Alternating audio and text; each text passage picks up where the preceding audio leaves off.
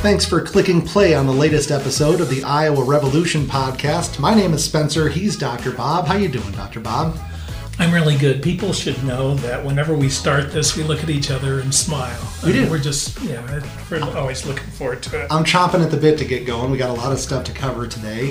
First of all, a lot of college graduates that matriculate in the state of Iowa decide to leave pretty soon after they graduate, which is not new news necessarily, but we'll discuss that.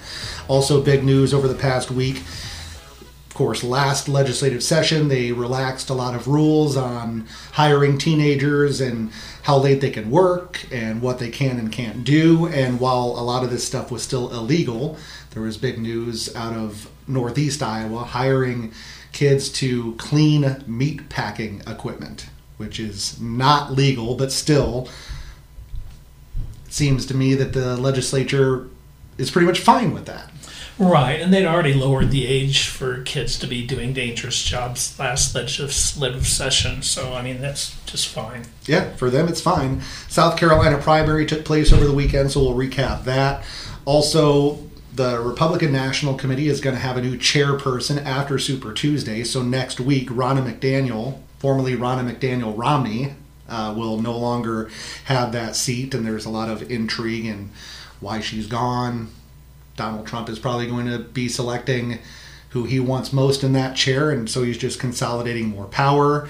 Tyler Perry of Madea fame, also just a famous actor, director, producer, etc., he has put his plans for a big new studio in the Atlanta area at least on hold for now.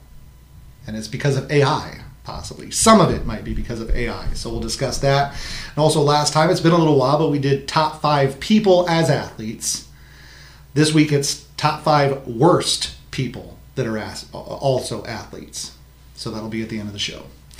All right, let's get into from KCCI. Colleges in Iowa are seeing more students look for opportunities out of state after they graduate, according to a report from the National Bureau of Economic Research. The report found that Iowa has the 10th highest rate of college graduates leaving the state once they receive their degree. State Senator Eric Giddens, a Democrat from Black Hawk County, talked to a group of students at the University of Northern Iowa to find out why. He said jobs and career opportunities were big factors students shared for looking out of state.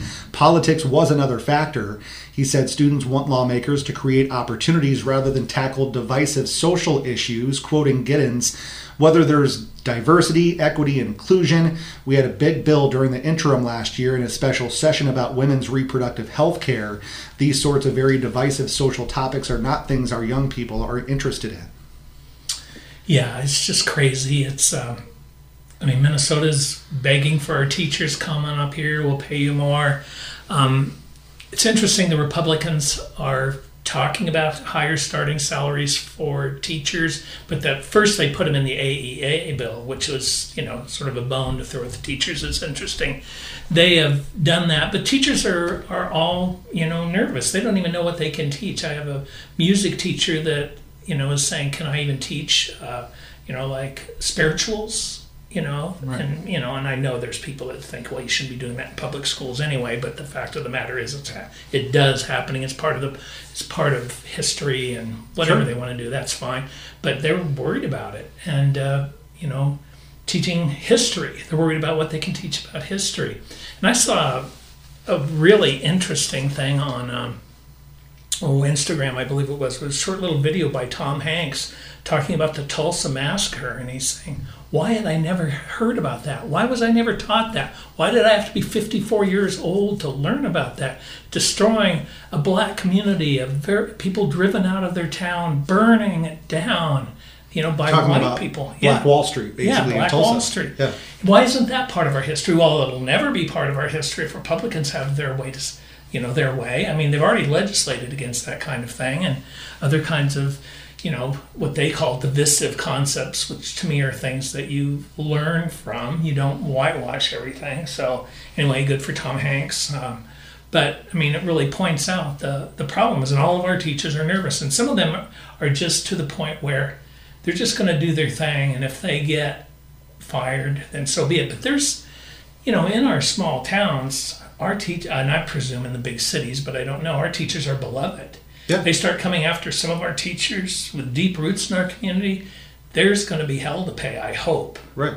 Yeah, hopefully the teachers continue to fight back against what is just asinine legislation from the State House.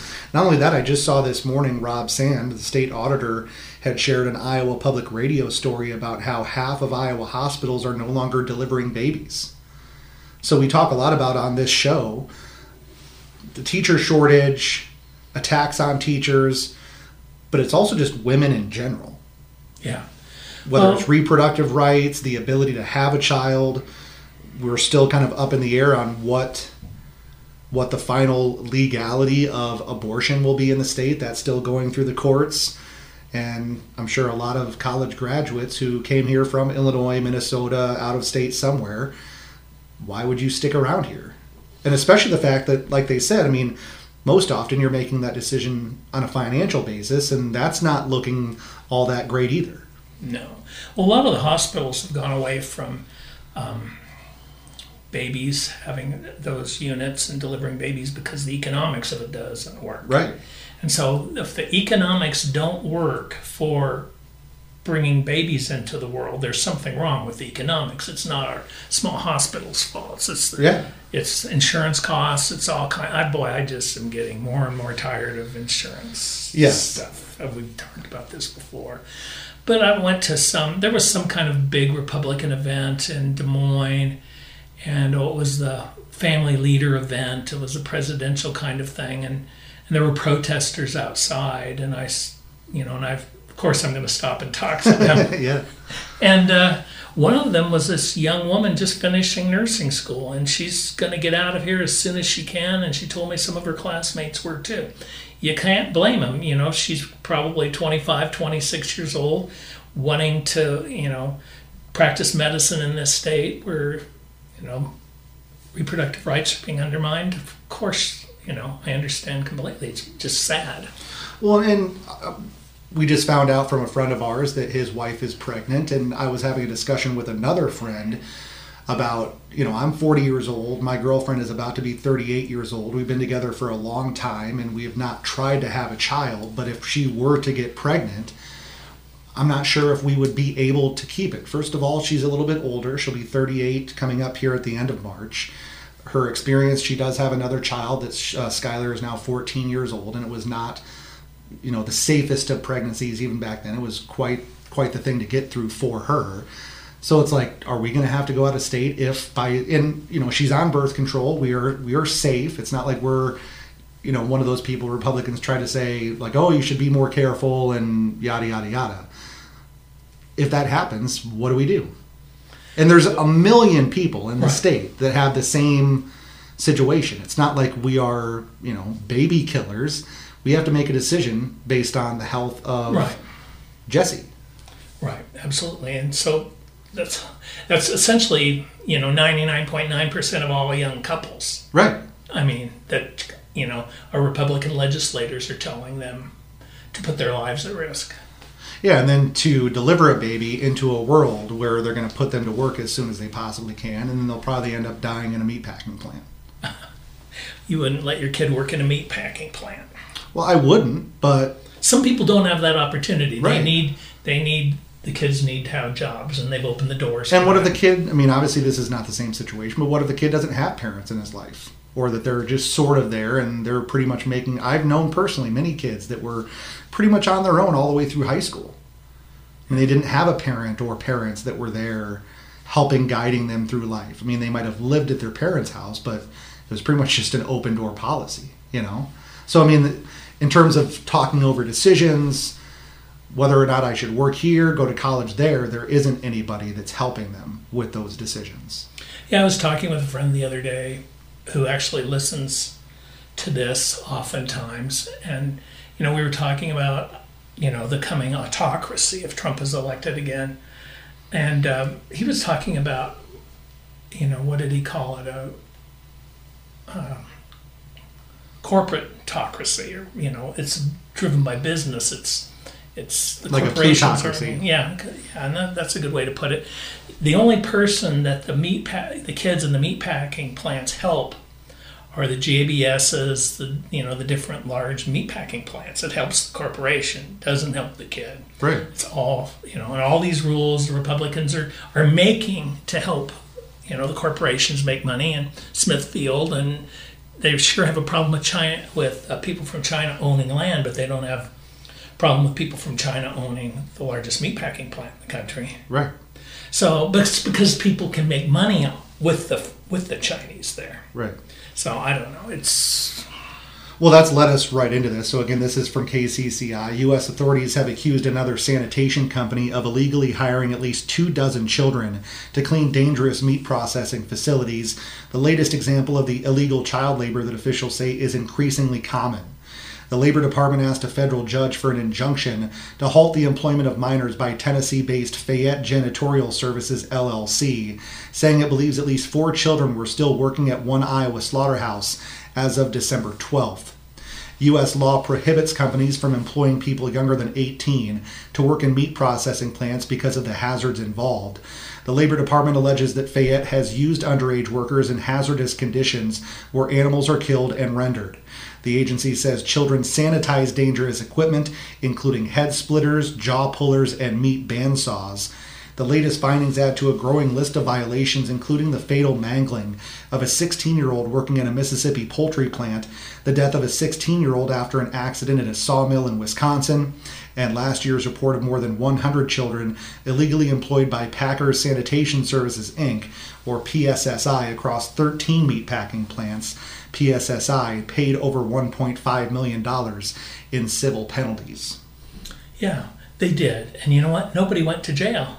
Well, yeah, I mean, $1.5 million, exactly. That's just part of doing business. Big deal. They probably understand that, hey, this is illegal. If we get caught, this is the cost. But this is all the cost that we save by employing these younger workers at wages that we wouldn't be able to find adult workers in. Yeah, it's a business decision that kids are going to die and be maimed. Right. It's a business decision. Sure, the executives might feel bad, but that's the way the world works. People get killed and die. And so they might care at some level, but they really don't care. It's a cost of doing business. They probably have it as a budget item. That's what I mean. I mean, this is thought out. This is planned. They know exactly what the fines are going to be for X amount of workers that are under X amount of age, and they plan for it. And I've discussed this with you before. I think that's the way you actually stop a lot of illegal immigration, if you're really serious about it, is make that 1.5 million 10.5 million, or whatever will put them in a position where it doesn't make financial sense to skirt the law and hire people that are either underage or illegally in the country. This has been the solution forever, but Republicans won't allow it. I mean, really, Democrats or Republicans, we've discussed this before, it doesn't seem like anybody actually wants to solve the problem. I think people need to go to jail. I mean... Well, that's what I mean, too. I mean, find them and lock up the CEO or whoever's in charge of hiring, etc. Wells Fargo, when they were stealing money from people, right. No one went to jail. They paid the fine. They've opened up all different kinds of accounts that have charges associated with them without people's knowledge. That's fraud. That's robbery. Why aren't they in jail? Well, I mean, the answer to that question is because of money. Yeah. They have enough money to keep themselves out of jail. They'll never be in jail, and we're wasting our breath. Right. But it should be different. It should be different. And that's the thing. If you're not going to lock people up or give them a fine that doesn't make financial sense for them, that they can't just budget through and say, okay, this makes financial sense for us, then you're going to limit a lot of those illegal hiring practices. They're going to be much more serious about checking IDs, checking birth certificates, and making sure that they're hiring legally. Yeah. Put the onus, I mean, if illegal immigrants and children are working, the only way to get them to stop working is for the businesses not to hire them. If they're already here, doesn't it make a lot more sense to make it harder for them to get a job? Yeah. Again, if you're serious about stopping illegal immigration, you and I also know that those people are needed to do jobs. Our birth rate is not high enough to support all the different jobs, whether it's in a meat packing plant or working at the drive-thru at the local fast food restaurant, or cleaning dishes, fixing cars, etc. All the things that illegal immigrants at least start doing when they first move to America. Yeah. We need those jobs. We need those people. In the 1990s, I was working in Mexico for for several years, 8 years, maybe 9 years. In the summers, and I would take I lived in New Mexico, and sometimes I'd take the bus and go back and forth from Mexico to New Mexico. And I got to know some of the border guys, and we would, you get on the bus and you'd see people stopping people, and they'd check fingerprints and check IDs and stuff. And I noticed a pattern that sometimes of year they wouldn't check anybody. And so one time I asked one of the Border Patrol guys that I, had got to know over the years, I said, why do you do that? Why sometimes you check everybody and sometimes you check nobody? Like nobody was checked today. And he said, oh, it's apple picking season in Washington, so we've got to let people through.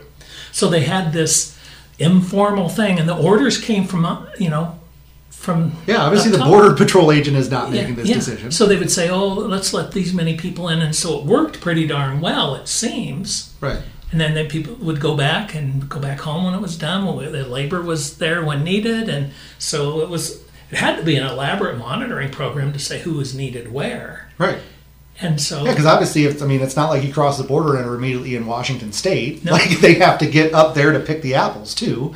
And I'm sure... Well, hell, I've talked a couple times that my grandpa was a pastor in West Liberty for a long time. So he actually had a sermon, maybe I'll share it sometime, about the West Liberty packing plants and illegal immigration and how these plants go down to the border and bring people up. Mm-hmm. And then everybody, says, oh, we've got this wave of illegal immigration. This sermon, by the way, was written back 40 years ago in the 1980s. And it's still the same situation today, where the economic forces are forcing illegal immigration, and then the people in Washington, D.C., who are also basically those companies are in the pocket of these Washington, D.C. politicians, but then they come out when they're in front of microphones and say, we've got to do something about this. Have you read Trump's immigration, what he's going to do with the immigrants coming in, the illegal immigrants? I have not.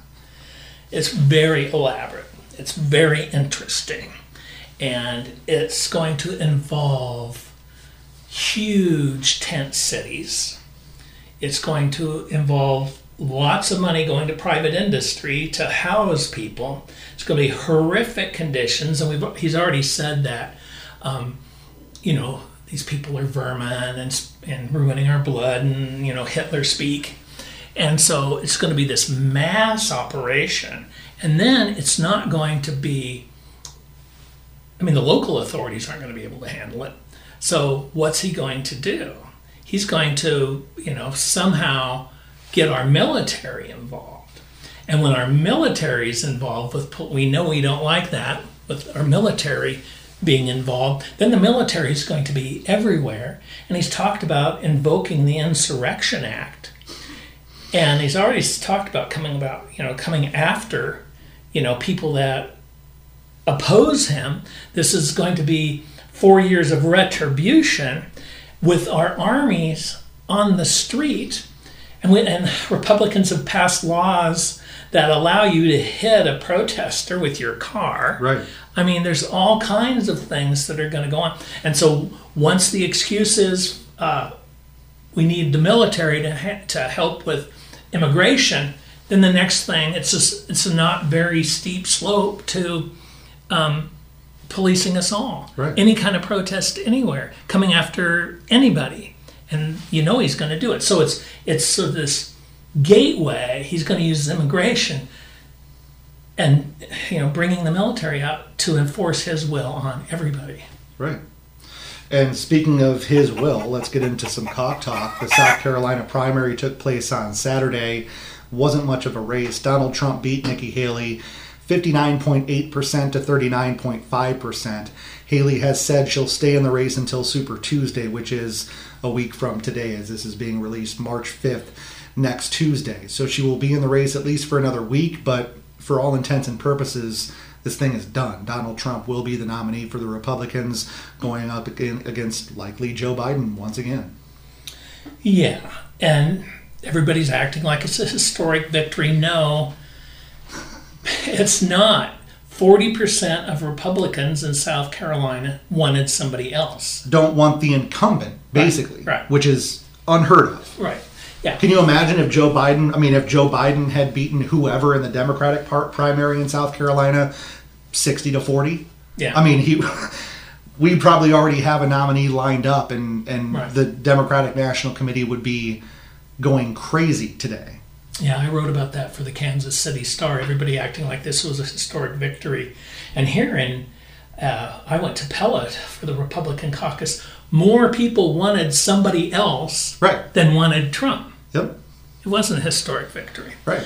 And so, I don't know. I don't want to predict anything anymore. But it's not how a lot of the media is covering it. I will say, however, that the media has slowly acted like this, like starting in Iowa, they acted like it was a total blowout.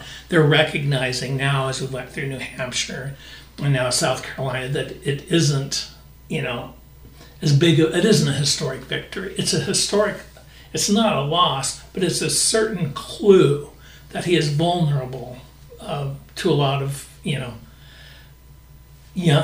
minorities, younger people. Well, the Republicans are basically, I wouldn't say giving up the 2024 election because, God forbid, but it is a possibility that Trump could win in this election. But if they would have nominated Haley or DeSantis, they would have crushed Joe Biden, in my opinion. Haley especially. Yeah, Haley, absolutely. I mean, you've seen polls of her up against Joe Biden, especially the fact that she's a younger person in general. And you and I don't think really are that enthused about another race between two men that are either 80 plus or about to be 80 years old. No, but that's beside the point. We can feel like that, but it doesn't matter. It's about saving democracy. Sure. I mean, I'm excited to vote for Joe Biden because I'm a Democrat, but you and I are not the typical voter, is my point. No, but you should be excited to vote for Joe Biden because you're an American, because you're a patriot, because you believe in democracy, and you don't want authoritarian rule. That's why everybody should be excited to vote for Joe Biden, because you want to save America. If we were to have somebody else before or besides Joe Biden, who do you think would be a good Democratic nominee? Oh boy. That's interesting. I like Kamala Harris, but she's disliked by a lot of people. I don't think she would be a very good nominee. Well, I don't know. It's just, I don't know. I really like Kamala Harris. I thought she'd be very good. And I don't know, she hasn't been good because people don't, she's not reported on a lot. And so I think that we're getting some of the same, some of the Here's the thing. Sorry to cut you off, but here's the thing. I think if she was a popular vice president who had done a lot and had some accomplishments to point at, Joe Biden would not be our nominee right now. They would have handed off. When Joe Biden ran, he said he was running for 4 years, that he was not going to run for re-election. So if they had somebody in their back pocket who was popular at all, I don't think Joe Biden would be the Democratic nominee right now. If he had a popular vice president, let's say he had Gavin Newsom as the vice president, or Pete Buttigieg was his running mate. Those two, I think, would already have taken the nomination and ran for the Democratic nomination for president. That's my speculation. Yeah, I don't know. I don't know. I'm just saying, the reason why I asked is because I don't think there's a logical number one answer. Normally you'd say the vice president, right? Right, but they do but what they've done, they've given her the Hillary treatment. Yeah, they've given her she's the border czar, which is the worst freaking job they could possibly give anybody. And she's black. And so Right. she's getting that kind of treatment as well. Sure. Some of the stuff about her is absolutely totally racist and Yes. misogynist, and we don't really know who she is. Right. And so, it's like what Barack Obama would say, what he would say when people would say, well, does it bother you that they hate you so much? And he would say, they don't really know me. There's this sort of cutout, caricature of me that Fox News and other conservative outlets portray. They don't really know me, so it doesn't bother me. Right. But they've done that same thing for her. But here's the other thing too. When you look at the last couple of Democratic presidents, Bill Clinton, his vice president, ran and won, by the way. Al Gore beat George W. Bush. And then Barack Obama's vice president for 8 years. Joe Biden, he didn't run right away, but he did better than Hillary Clinton did against Donald Trump. He actually won the election. So that is the pattern, is the vice president of the Democratic president usually is the next nominee. And I just don't see that happening with Kamala Harris. I mean, you mentioned that there is, I mean, we live in a racist country, period. So Kamala Harris, being a black woman, doesn't have as good of a shot as a white man. Even if he's gay, I think. I think Pete Buttigieg, the fact that he won the Iowa caucuses, tells you all you need to know about how much people really care about that stuff anymore, especially in the Democratic Party, of course. Well, and whoever it is, they're going to come up with some, characterization of them that makes a lot of people not like them. I don't know, a lot of people are talking about Josh Shapiro, Pennsylvania, people talking about Gretchen Whitmer. Yeah.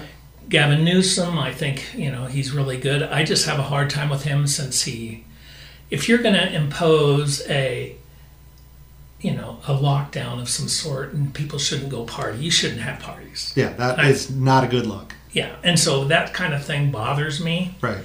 That privilege bothers me. Yes. And so I wouldn't, what kind of a leader would, I think that's going to haunt him. He might be great, but I will never trust him. Right. And that's my point. I mean, thanks for proving my point in that. I mean, there's just not one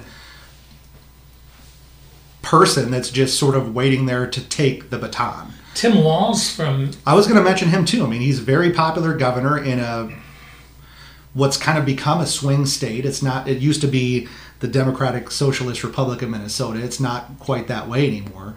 But I think he's a guy that could get a lot of support from the general population too, not just people like you and me that pay very close attention to it. He's a likable guy. Yeah, I heard him speak at the Polk County Steak Fry last year. Yeah.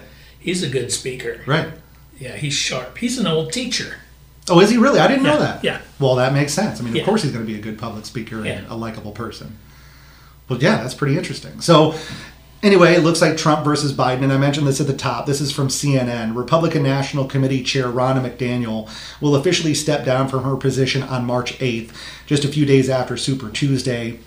Quoting her, "I have decided to step aside at our spring training on March 8th in Houston to allow our nominee to select a chair of their choosing. The RNC has historically undergone change once we have a nominee, and it has always been my intention to honor that tradition. I remain committed to winning back the White House and electing Republicans up and down the ballot in November." That's what she said in a statement shared with CNN. CNN reported earlier this month that McDaniel offered to leave her position following the South Carolina primary. Her departure comes amid a period of rising tensions between former President Donald Trump, the GOP presidential frontrunner, and the RNC. Following McDaniel's offer to resign from her position, Trump endorsed North Carolina Republican Party Chairman Michael Whatley to succeed her and backed his daughter-in-law Laura Trump as co-chair. I mean, come on. I don't know much about this Michael Whatley guy, but I'm guessing he's an election denier. Yeah. I mean, that's pretty much the only prerequisite for being in the Trump circle is continuing to say that the 2020 election was stolen. I interviewed Laura Trump. Did you really? Yeah. I didn't know this. Or if I did, I forgot. Was she just in town campaigning for the Don? Or what? She was at the Holiday Inn on Fleur, and I thought I'm just going to drive up there and see what this is all about. And it was very interesting. What's her name? Mercedes, I don't know how to pronounce the last name. Schlapp. She was there too, giving me the stink eye. Because I was asking her some tough questions. She was staring at me like, who are you?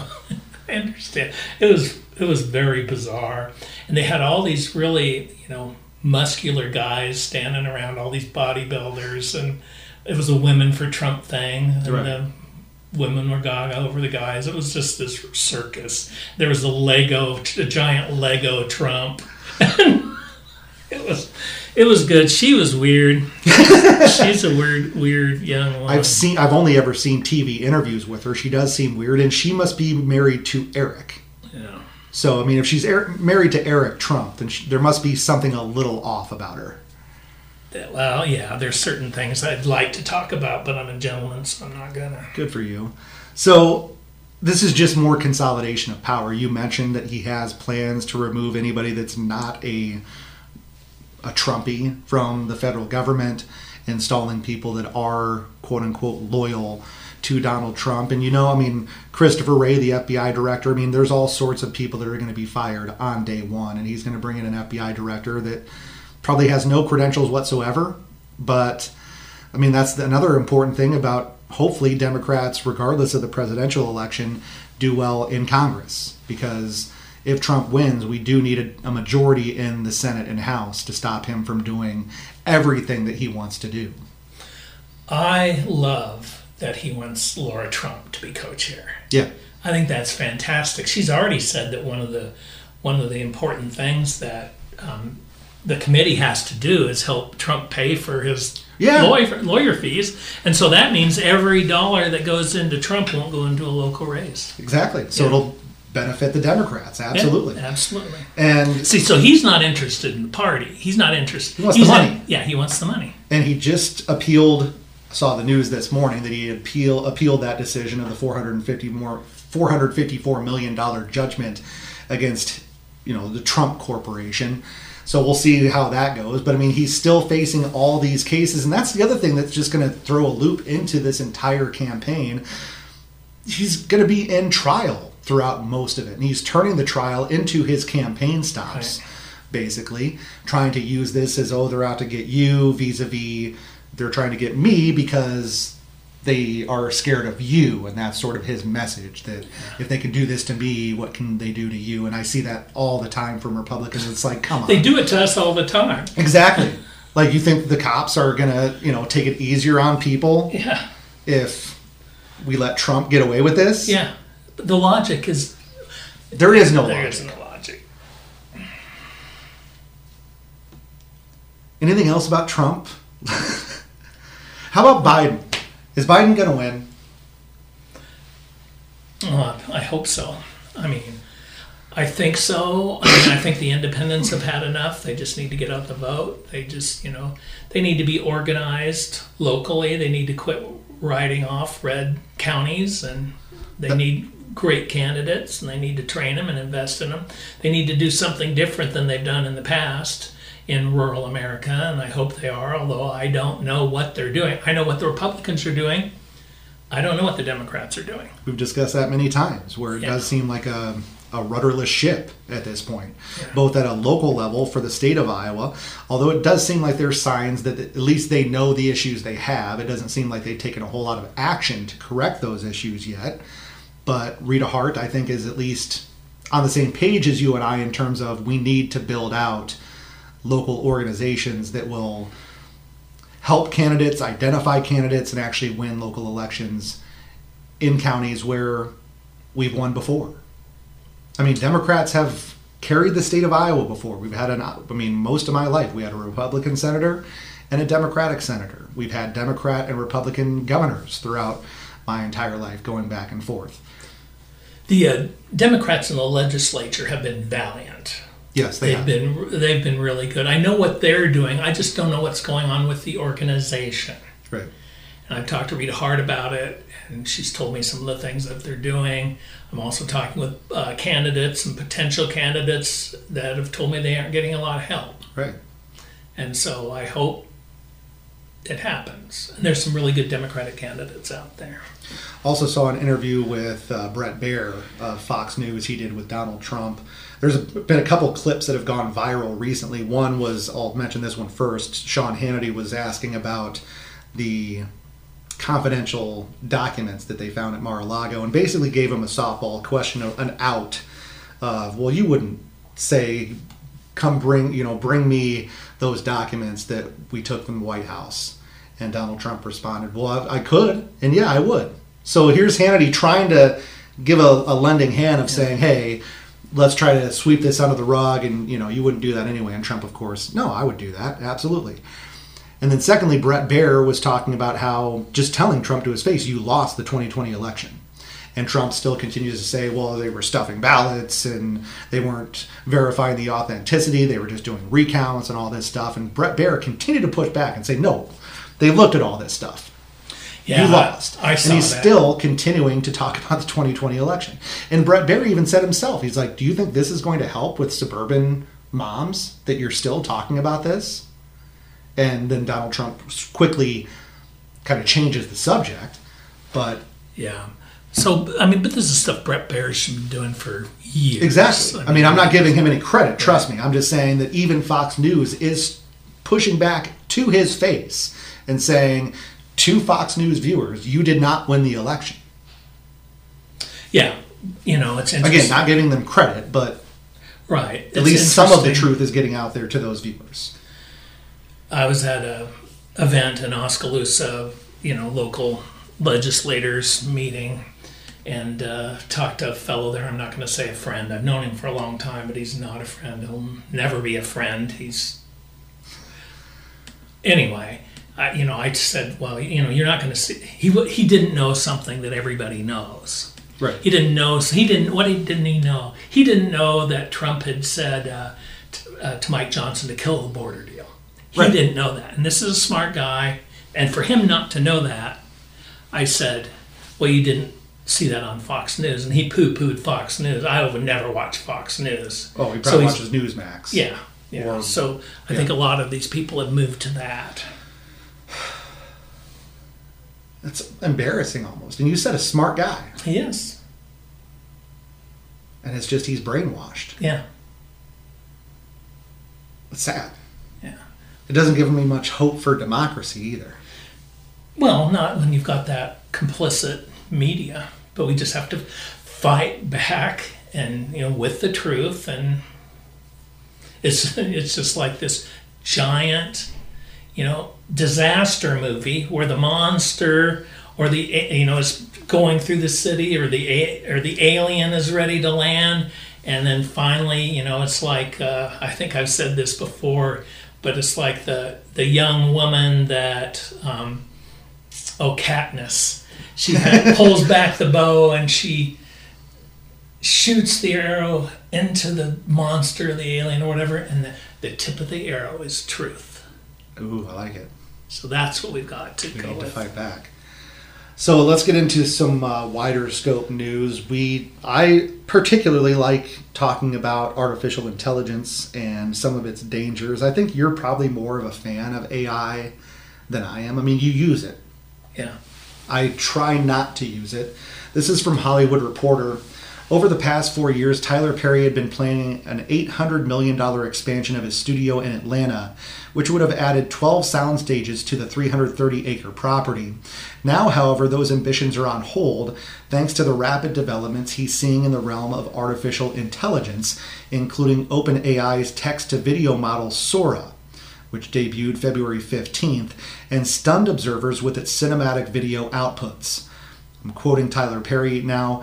Being told that it can do all of these things is one thing, but actually seeing the capabilities, it was mind-blowing, he told an interviewer in the Hollywood Reporter on Thursday, noting that his productions might not have to travel to locations or build sets with the assistance of the technology.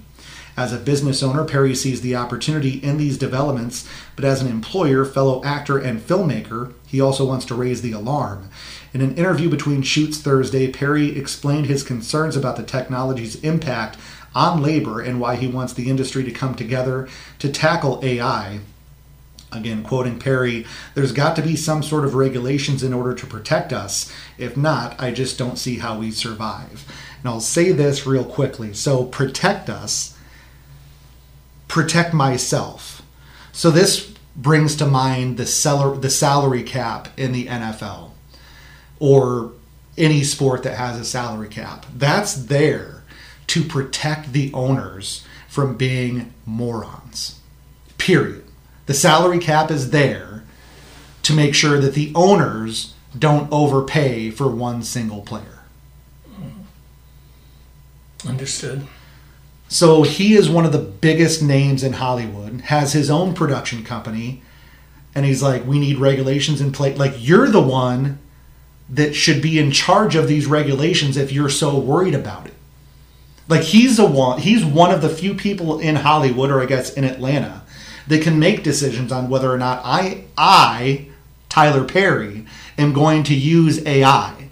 But now he says in an interview, we need regulations to protect myself from making these decisions. Yeah, it's like he doesn't... I understand. Basically, he wants to use it, but he doesn't want to say he wants to use it. That's an interesting take. Yeah, he could just not use it. Correct. And he just sees how cheap it is. Exactly. And how effective it is. I saw a training video this morning on Instagram probably where it said, here, use this. Here, pick your avatar. Type out what you want. Never do a training manual again, or never do a in-person training again. And here was this, first you twist this, then you do this, and so you just script it. You could probably have it write the script. Right. But just say, type in, make a video of showing how to change a spark plug. Right. Or, whatever you want to do. And so this young woman avatar who I would have thought was real, gave the introduction to this training video. And I wasn't there. I think you were there at our Knoxville chamber, had a lunch and learn, and I believe that was about using artificial intelligence to help your business. Yeah. And I'm sure those were legitimate reasons, right. Things that can actually help your business in many different ways. But it is one of those things that I feel like we just started talking about it, and it's already like so far ahead of us that we can't even wrap our heads around it. Because now, this Sora, spelled S-O-R-A, if you're interested in learning more about it, like you said, you can just type in a prompt and it makes a cinematic quality video. And so you don't need actors anymore. Right. And they just went through that strike. That whole strike that the actors and writers union were striking for, that was pretty much all about the use of artificial intelligence, because the studios wanted to fire half of them, because why do I need to pay a writer when I can just myself say, write a hour and a half long movie about Captain America? Well, the potential of this is if it's the big corporation that's going to do the same thing like the meatpacking plants do. Yeah, they're going to make the business decision. Right. They're going to do that, and there's going to be movies without any actors, and they're going to look real, and maybe they'll have a few people to train the AI to how people move in this situation. No, they don't. There's enough data out there. And so we're going to have new movies starring like Clark Gable soon. We probably already have them. Probably now here's something else. Here's another way. Why do we need all those football players?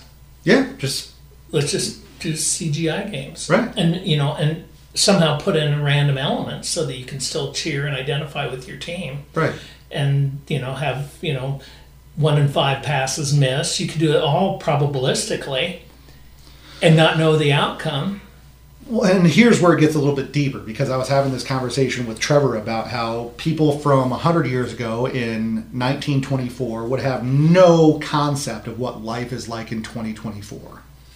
And we're just on the verge of another huge step. And most of the technological advances of humanity have taken place in those past 100 to 200 years, starting with the Industrial Revolution, bigger machines, and then we have vehicles, washing machines, computers, etc., which they did not have any time before that.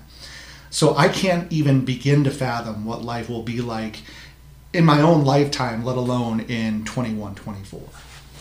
We couldn't even begin to predict what might be happening on Earth. My first 8 years of life we had no running water. Right. We had an outhouse. Right. And a well out back. And that was normal life. Right. It was just, that's the way the world works. Now we have smart toilets. Right. It's could you have crazy. predicted that when you were, taking a whiz at 7 a.m. at, 12 below zero? No, the outhouse was the norm. Right. It's just, that's the way the world works. Right. But now it's this whole new, where the only... my old Asus laptop computer is like the outhouse of 2024, where in a few years, this is going to be completely obsolete. Yeah. Nobody's even going to have a laptop. We're going to have chips in our brain, and we're just going to think things and not even have to talk to anybody anymore. We can just write a text with our brain, not have to type it into anything, and boom, off it goes. And that's within, they've already started, Neuralink, Elon Musk, they've already implanted it in a human being. Well, but see, there's no use for us. So then we're like Soylent Green. Yes. We'll probably start, yeah. What can be out, there's jobs that can be out. Those kids in the meatpacking plant are just going to become the meat. Yeah.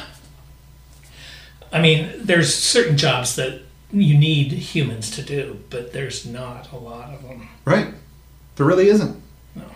Look at all the jobs that we probably used to think were safe. Can you imagine in 1960, even, in your lifetime, that we would have pretty much a completely automated assembly line to build cars? I mean, it's still even hard for me, even though it's going on now, to imagine a shop where you don't see a human being creating a car from nothing to out the door to the dealership. And now it's like they might have 2 people working on it just to kind of scrub it out and make sure that everything works all right. Pretty menial. Not involving much of our brains. Well, and I grew up doing construction. We built houses. My dad had a little construction company. Yeah. Now they're 3D printing houses. Exactly. Or they build them, we'll just have a warehouse where it's just automated. I mean, like, we already have modular homes, have had modular homes for a long time, but yeah, they'll 3D print it or build it in a warehouse and ship it off, and all they have to do is dig a foundation and sit it on. So, I mean, I guess I need to read some science fiction to know how we resist. Right. It's been a while since I've read. I read the science fiction of, when I was a kid, which is still old science fiction. I mean, like Brave New World and Fahrenheit 451 and those kinds of things that were written, again, 100 years ago, basically, or 50 years ago, at least now. So yeah, I'm not really up to date on new science fiction, so that might be... So, no, I guess what I'll read Edward Abbey's The Monkey Wrench Gang again. Okay. That's what we're going to have to be, is saboteurs. Yeah. Screw up their resistance. Their robots and AI. And I think there already is stuff like that going on. We've already seen a lot of people trying to fight back against OpenAI by messing with its code or asking questions that don't give back the right answer on purpose. People just trying to screw with AI. And over the weekend, I even saw a few tweets from people that were saying that it had basically lost its mind and was giving back answers to prompts that were just completely divergent, didn't make any sense. Yeah, we've got to undermine it. So that is one way to fight back. They'll make it harsh penalties for undermining the corporation. Oh, exactly. If you're messing with their money, they are going to lock you up. Man, we're so far over our heads, Spencer. I know. Let's bring it back down to earth. Top 5 worst athletes as people. Plus, I need to get you out of here because you're going to go see Marionette Miller-Meeks this afternoon. She's in Pella, right? Yeah. Any idea what she's discussing, or just a general kind of legislative recap it's a general session? Legislative thing, but Yep. I've got some emails. Some Democrats are organizing to be over there to do what they're going to do. That's going to be interesting to see at the Ernst thing. There were a couple of Democratic friends in the audience, but they didn't say anything. It was just all Republicans telling her what a great job she's doing. Of course. Great articles recently. You've been a busy man with your deep Midwest politics and culture. Make sure you subscribe to that on Substack. More writing coming because, as you mentioned, you were at Ernst over the weekend, going to Marionette Miller-Meeks today, so I'm sure we'll get some recaps and some thoughts on what they discussed during their town hall meetings. But let's get into top 5 worst athletes as people. Number 5, Brett Favre. I think he's got to be number 1. Just wait. He's awful. Stealing welfare money from the poorest state in the country, Mississippi, is very, very low. But it's not as low as it can get. I don't know. And also sending dick pics to a reporter that's trying to report on you. There's just all sorts of bad, gross stories about Brett Favre. And yeah, with this welfare thing, stealing money from the state it's pretty low. He needs to go to jail. I hope he does. I don't think he will because, again, he's got tons of money. Number 4 is Lance Armstrong. I remember Lance Armstrong. Oh, and he did the doping stuff. I forget all the nasty stuff he did. I don't even know what it was. So I actually I watched several documentaries about Lance Armstrong, and I just watched the movie that was starring Ben Foster that was a dramatization of his reign as the Tour de France winner, and then also him, and throughout his Tour de France wins, he was blood doping. So taking EPO, which is a way to get more oxygen to your blood. So when when all the other racers were starting to crap out towards the end of these mountain stages in the Tour de France, he miraculously just continues to climb, and it's just this live strong and I can push past anything. I'm a cancer survivor, and he used all of that stuff as a cover to mask what he was actually doing in the background, which was absolute 100% just cheating all over the place. And not only did he cheat, that's one thing, but he would sue, degrade, anything possible to ruin the lives of anybody that came out and said that he was cheating, whether it was former teammates, journalists, etc. He ruined the lives of many, many, many people trying to cover up his own cheating. You know what? And he still seems like a narcissistic asshole in the fact that he still doesn't even really seem sorry about it. Like, I think in his mind, everybody was cheating. Well, everybody was cheating, and there was a lot of cheating during that time. So to him, it was sort of like the baseball scandal of the late 90s, early 2000s, where it's like, how are you supposed to blame Barry Bonds when he's watching Mark McGwire break all of these records and thinking, I'm a better player than Mark McGwire and Sandy Sosa. I'm going to start doing it too. So there is sort of that gray area of whether or not it was right or wrong, but he took it to such an extent and ruined so many lives that he earns a place on my top 5 worst people. Understood. Number 3 is Aaron Hernandez. Aaron Hernandez played at the University of Miami. He was also a Pro Bowl tight end for the New England Patriots and also a murderer. And domestic abuser. I don't think domestic abuse necessarily. He's a murderer, so I guess I wouldn't put that past him, but he was never convicted of it. But he was convicted of double murder and then was suspected, and there was another trial that was set to begin on a third murder that he was kind of always suspected of doing, and he hung himself in prison, committed suicide. Yeah, I remember that. So yeah, awful, awful person. Number 2 is Darren Sharper. Another guy, I don't know if you would be familiar with Darren Sharper.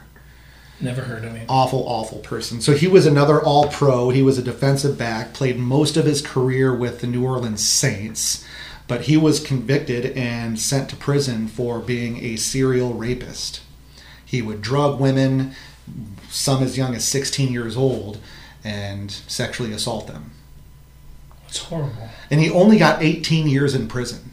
I mean, that's a guy that you should spend the rest of your life in prison. I believe, like I said, he did this repeatedly, but I think he was convicted of 6 different sexual assaults with 6, or at least doing it to 6 women, and only got, so that's basically 3 years per charge. I mean, he needs to be locked up for the rest of his life. And I actually read a pretty in-depth story about him and how he did it. It was obviously hard to stomach. So yeah, another guy that certainly one of the worst people, not only athlete, but worst people of all time. Number 1, O.J. Simpson.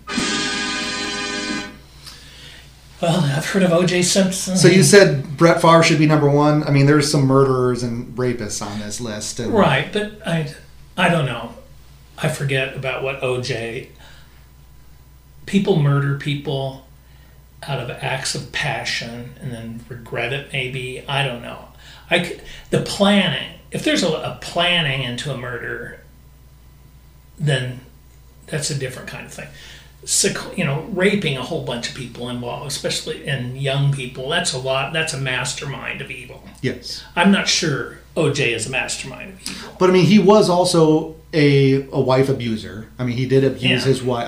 So it's not like it was just one night where things got out of hand and he made a rash decision. He was already abusive towards her. And this, eventually her death, it seems like it was meant to be almost, whether they stayed together or obviously she had left him. And the other thing is too, that Ron Goldman that died with her, he was just a random guy. He was just returning her purse or whatever. He had just worked at the restaurant. They knew each other just from, being at the restaurant.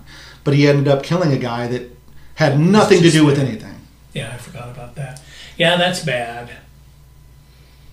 Serial rape. We don't have to discuss the degree of differences between the top 5. I think we can just agree that that's a pretty good top 5, right? That's a great top 5. The Brett Favre, maybe I'm so pissed at him because it's still happening. Yes. Yeah, he hasn't gotten any punishment for it yet. So maybe once that's doled out, you can make a better assessment of how evil he may be. Right. Yeah, different degrees of sexual assault and murder, they have to be, I guess. By the way, this was kind of a tough list to get down to 5. it seemed like the best people was a little bit easier than it was. Because the other thing is, too, bad things get reported. Good things very rarely get reported. So obviously the vast majority of professional athletes are everyday people like you and me. I mean, they may make mistakes, they may be great people, they may be less than average people, but you don't get to hear about the guy that's, donating all of his time to charity or donating money, etc. You'll kind of hear that if you're a fan of a team, but that's not something that gets reported on ESPN. Right. Whereas if you commit a murder or commit a sexual assault, that's the lead story on CNN. You know what I mean? It's just the worst people are a little bit easier to pick out.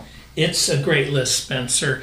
And I guess my inclination is to do my research, but if I acted like I knew people that on that list I didn't know, I would feel like I was not, being honest with our listeners. Well, yeah, I'm sure there's a lot of people that probably, if you're not a sports fan necessarily, you wouldn't know who. I think Brett Favre, Lance Armstrong, and O.J. Simpson transcend sport, but Darren Sharper and Aaron Hernandez, I think, are a little bit. You probably would have to be a little bit more a fan of NFL football to know their name or their story. Well, and if you think about it, and as horrific this is, their crimes are more common. Yeah. And so maybe that's why I don't know them, that all that stuff is going on around all the Just time. sort of gets mixed in with the rest of gross humanity. I'm not sure what we're going to do for top 5 next week. Our friend Nathan suggested, top 5 national parks or destinations or something like that. That would be a good one, but I don't know if I'd be the one to put together the list because I haven't been to, I would just probably put in whatever the National Geographic has as their top 5. I personally wouldn't be able to put together a list like that. Oh, I've got a list, but I don't know. Let's find something that you want to do. All right. I'll think of something. We'll surprise them. Sounds good. Anything else you want to talk about? No, just thanks. Yeah. Get you on to Marionette Miller Meeks, and we are a day early this week because even over the past couple of weeks, my job has had a little bit different schedule, so hopefully we're back to recording on Tuesday afternoons, releasing on Wednesday morning, but I guess coming to you a day early at least this week. So make sure you again subscribe to Deep Midwest, Politics and Culture, Dr. Bob's Substack. He also has Cedar Creek Nature Notes, which is just taking a walk in the woods with Dr. Bob. You can also follow that on Instagram, and of course follow us as well, so you can get this this podcast in your email each morning it's released. So Dr. Bob, thanks as always. We'll see you again next week. Absolutely.